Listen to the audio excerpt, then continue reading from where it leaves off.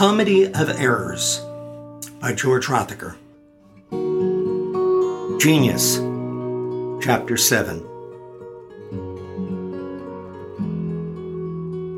Despite success during his freshman year of high school in using the art of cartooning to change his classmates' perception of him from a mouse to a person of note, Stewart never imagined himself to be an artist. His mother had graduated from art school with a degree in fashion design, and after nearly 30 years, she was only earning a meager salary as a department store illustrator of shoes and handbags. Stewart's father had spent his pointless days creating hand-drawn postcards as far back as Stewart could remember, and yet never made a cent from his abundant output. So the directive from Stewart's mother to her son was, "Don't even try to make a living with your talents. There's no future for anyone in the arts." Stewart's only ambition was to own a car, a vehicle that would provide not only simple transportation, but would give him wings as well as an outlet for his creativity, a template in which to integrate his desires, taste, and spirit. At the age of 16, he had little money for a car, or the funds to pay for the upkeep required, but the opportunity presented itself in 1964 when his grandparents moved to the Masonic home in Elizabethtown, Pennsylvania. And Stewart inherited a beige 1952 Plymouth taxicab converted back to a car that was offered by his uncle to Stewart's mother, who didn't drive.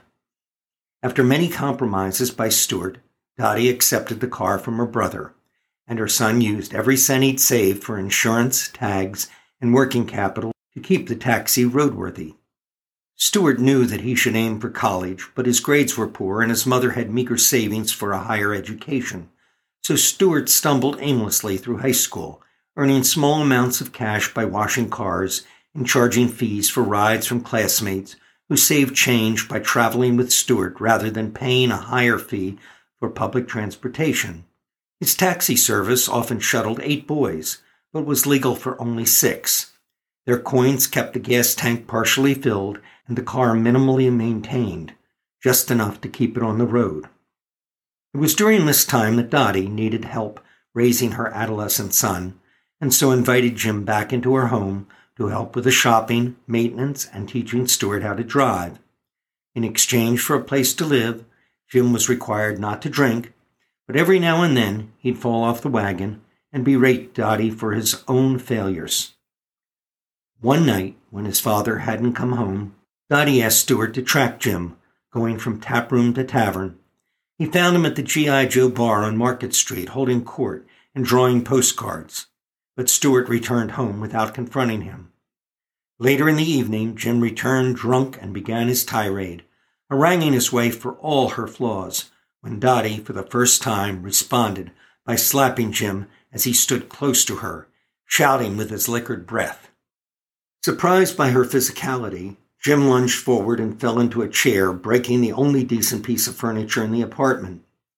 Stewart watched as Jim tried to piece together the chair, but soon pushed his father out of the way, smashing the spindles into pieces as his parents watched their son, with tears in his eyes, losing any control he had and screaming, "We have nothing and never will. You've ruined everything," after which he went to his room and slammed the door. Stewart's outburst was directed at both of his parents, but resulted from his mother's statement when he returned home from the bars without Jim. "You know that you'll be held responsible for all of his debts, Stewart. That's all you'll ever get from him. He's worthless." He knew his father owed a lot of money to many different people, and he couldn't imagine ever making enough to pay back all the money he had borrowed. It wasn't until he turned 20 that Stewart was assured by his uncle that what his mother told him was an error, and that his father's debts were not his problem. While still in high school, Stewart was burdened by his imagined obligation, and so he focused only on short-term goals, such as buying parts to improve his car or winning an award for service at his church, the place where he felt most at home from his sophomore to his senior years. He washed cars, delivered groceries, mowed lawns, and shoveled snow for anyone who would hire him. He gave little or no thought to the meaning of life or to any hope for a better life, and avoided the harsh realities that he was certain he'd have to face in the years ahead.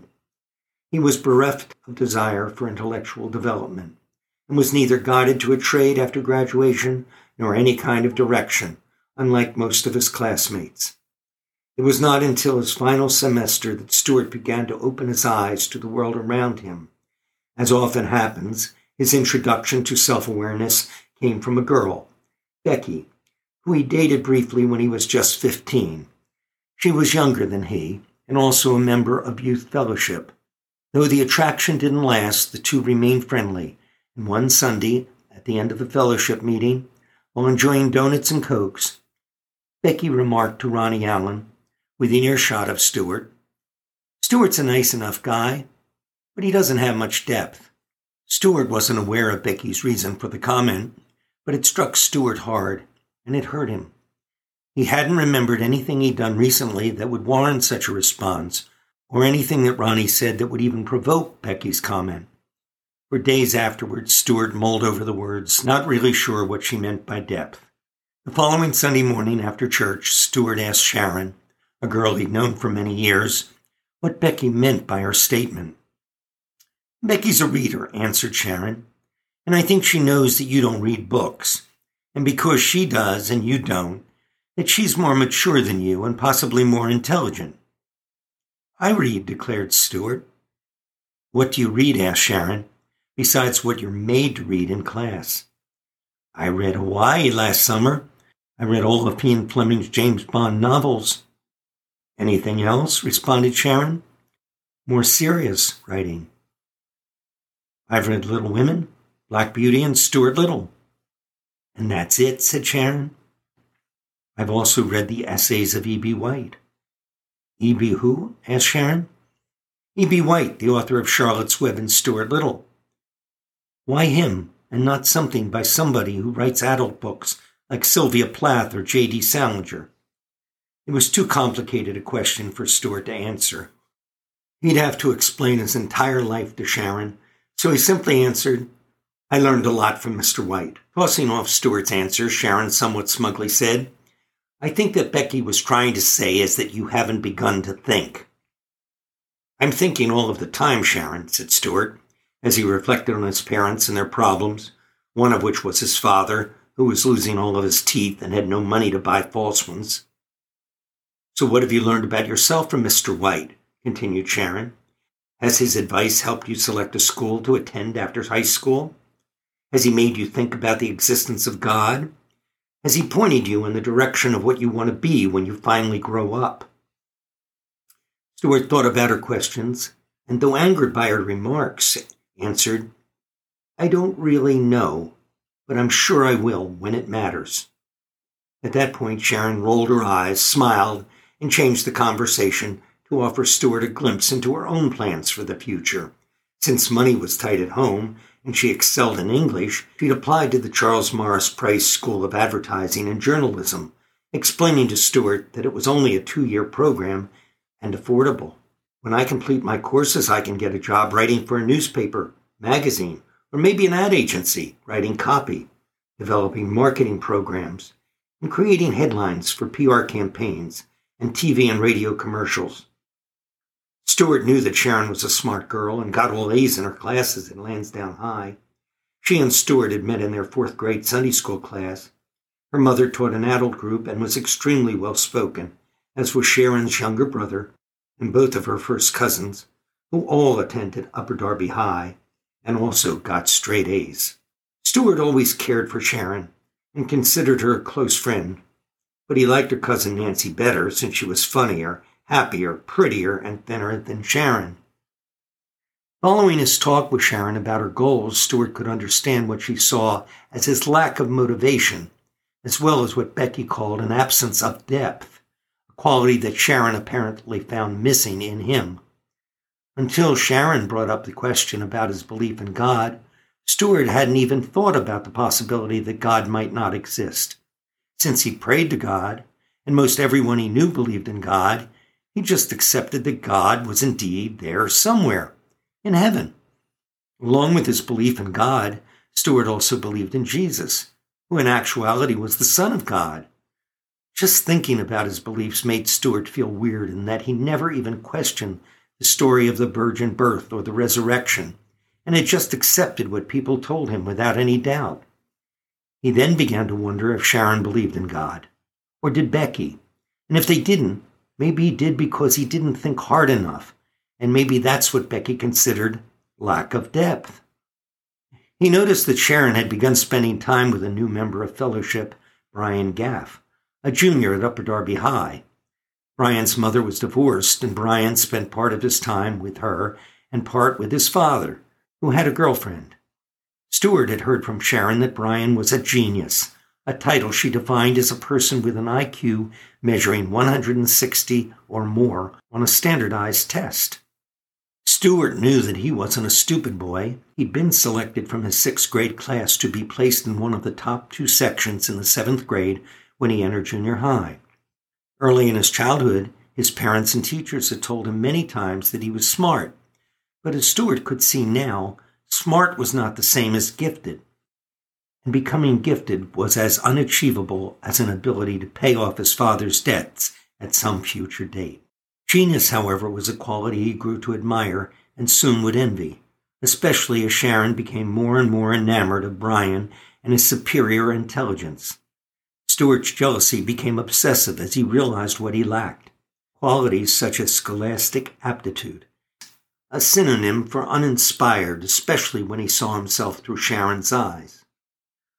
Brian knew something about everything. He understood the concept of television, black holes, gamma rays, and the definition of nearly every word he encountered. He gravitated to white papers written by obscure authors, canvases scribbled on by modernist artists, and musical interpretations concocted by jazz quartets. Brian had been professionally tested and accepted into Mensa, the high IQ society open only to people who scored at the 98th percentile or higher on the tests the society used as a measure. Stewart knew that in comparison, his own resume came up short, especially since he lacked so many worthwhile qualities, including understanding his own mind and how it worked, or perhaps didn't work.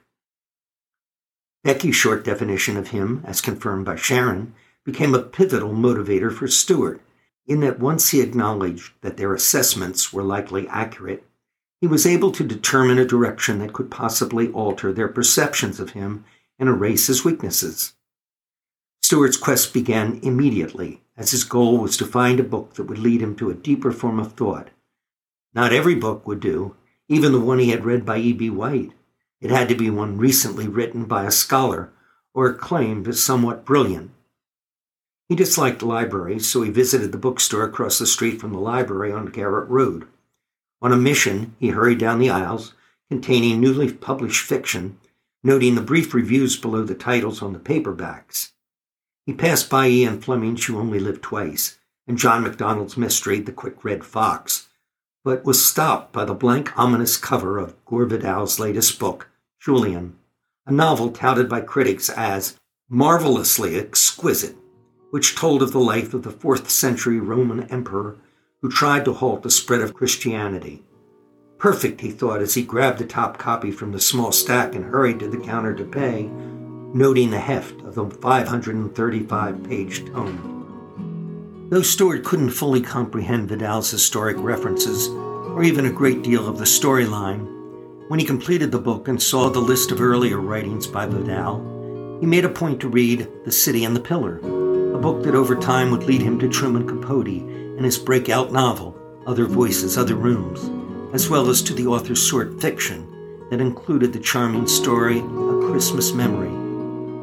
Through Capote, Stewart would find his way to Harper Lee and To Kill a Mockingbird, and through Lee he discovered Faulkner, Tennessee Williams, Ralph Ellison, and Eudora Welty, who would guide him through the writings of Thomas Wolfe, F. Scott Fitzgerald, and Hemingway. This process would be slow and tedious, a lifetime journey to writers such as Turgenev, Dostoevsky, and Chekhov, south to Camus, Hugo, and Sartre, and across nationalistic borders to Goethe, Hesse, and Marx, and then to England and back again across the continent to India, China, Japan, and Vietnam, before settling to rest back in the Americas, before finally, near the end of his years, erasing the stain of shallowness wiped on him by 2 young girls in the parish house of a church who accused him of having no depth. He hadn't at that moment found a way to address Sharon's attraction to the creepy intellectual with whom she was choosing to spend time with instead of him. He wasn't even sure of whom he felt envious of, or which person ignited his heart with jealousy. He only knew he was on a mission to stir his own passions, using love and envy to satisfy both his short-term and long-term goals. Neither Becky nor Sharon would win his heart. That would be reserved for a much later time when he was ready to take on the challenges of a relationship.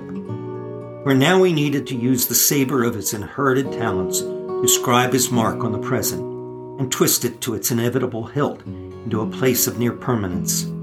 Even as Stewart began reading the opening paragraph of Vidal's epic tale, he could imagine a brighter future than the past he'd known, and was eager to begin his journey despite the obstacles he faced.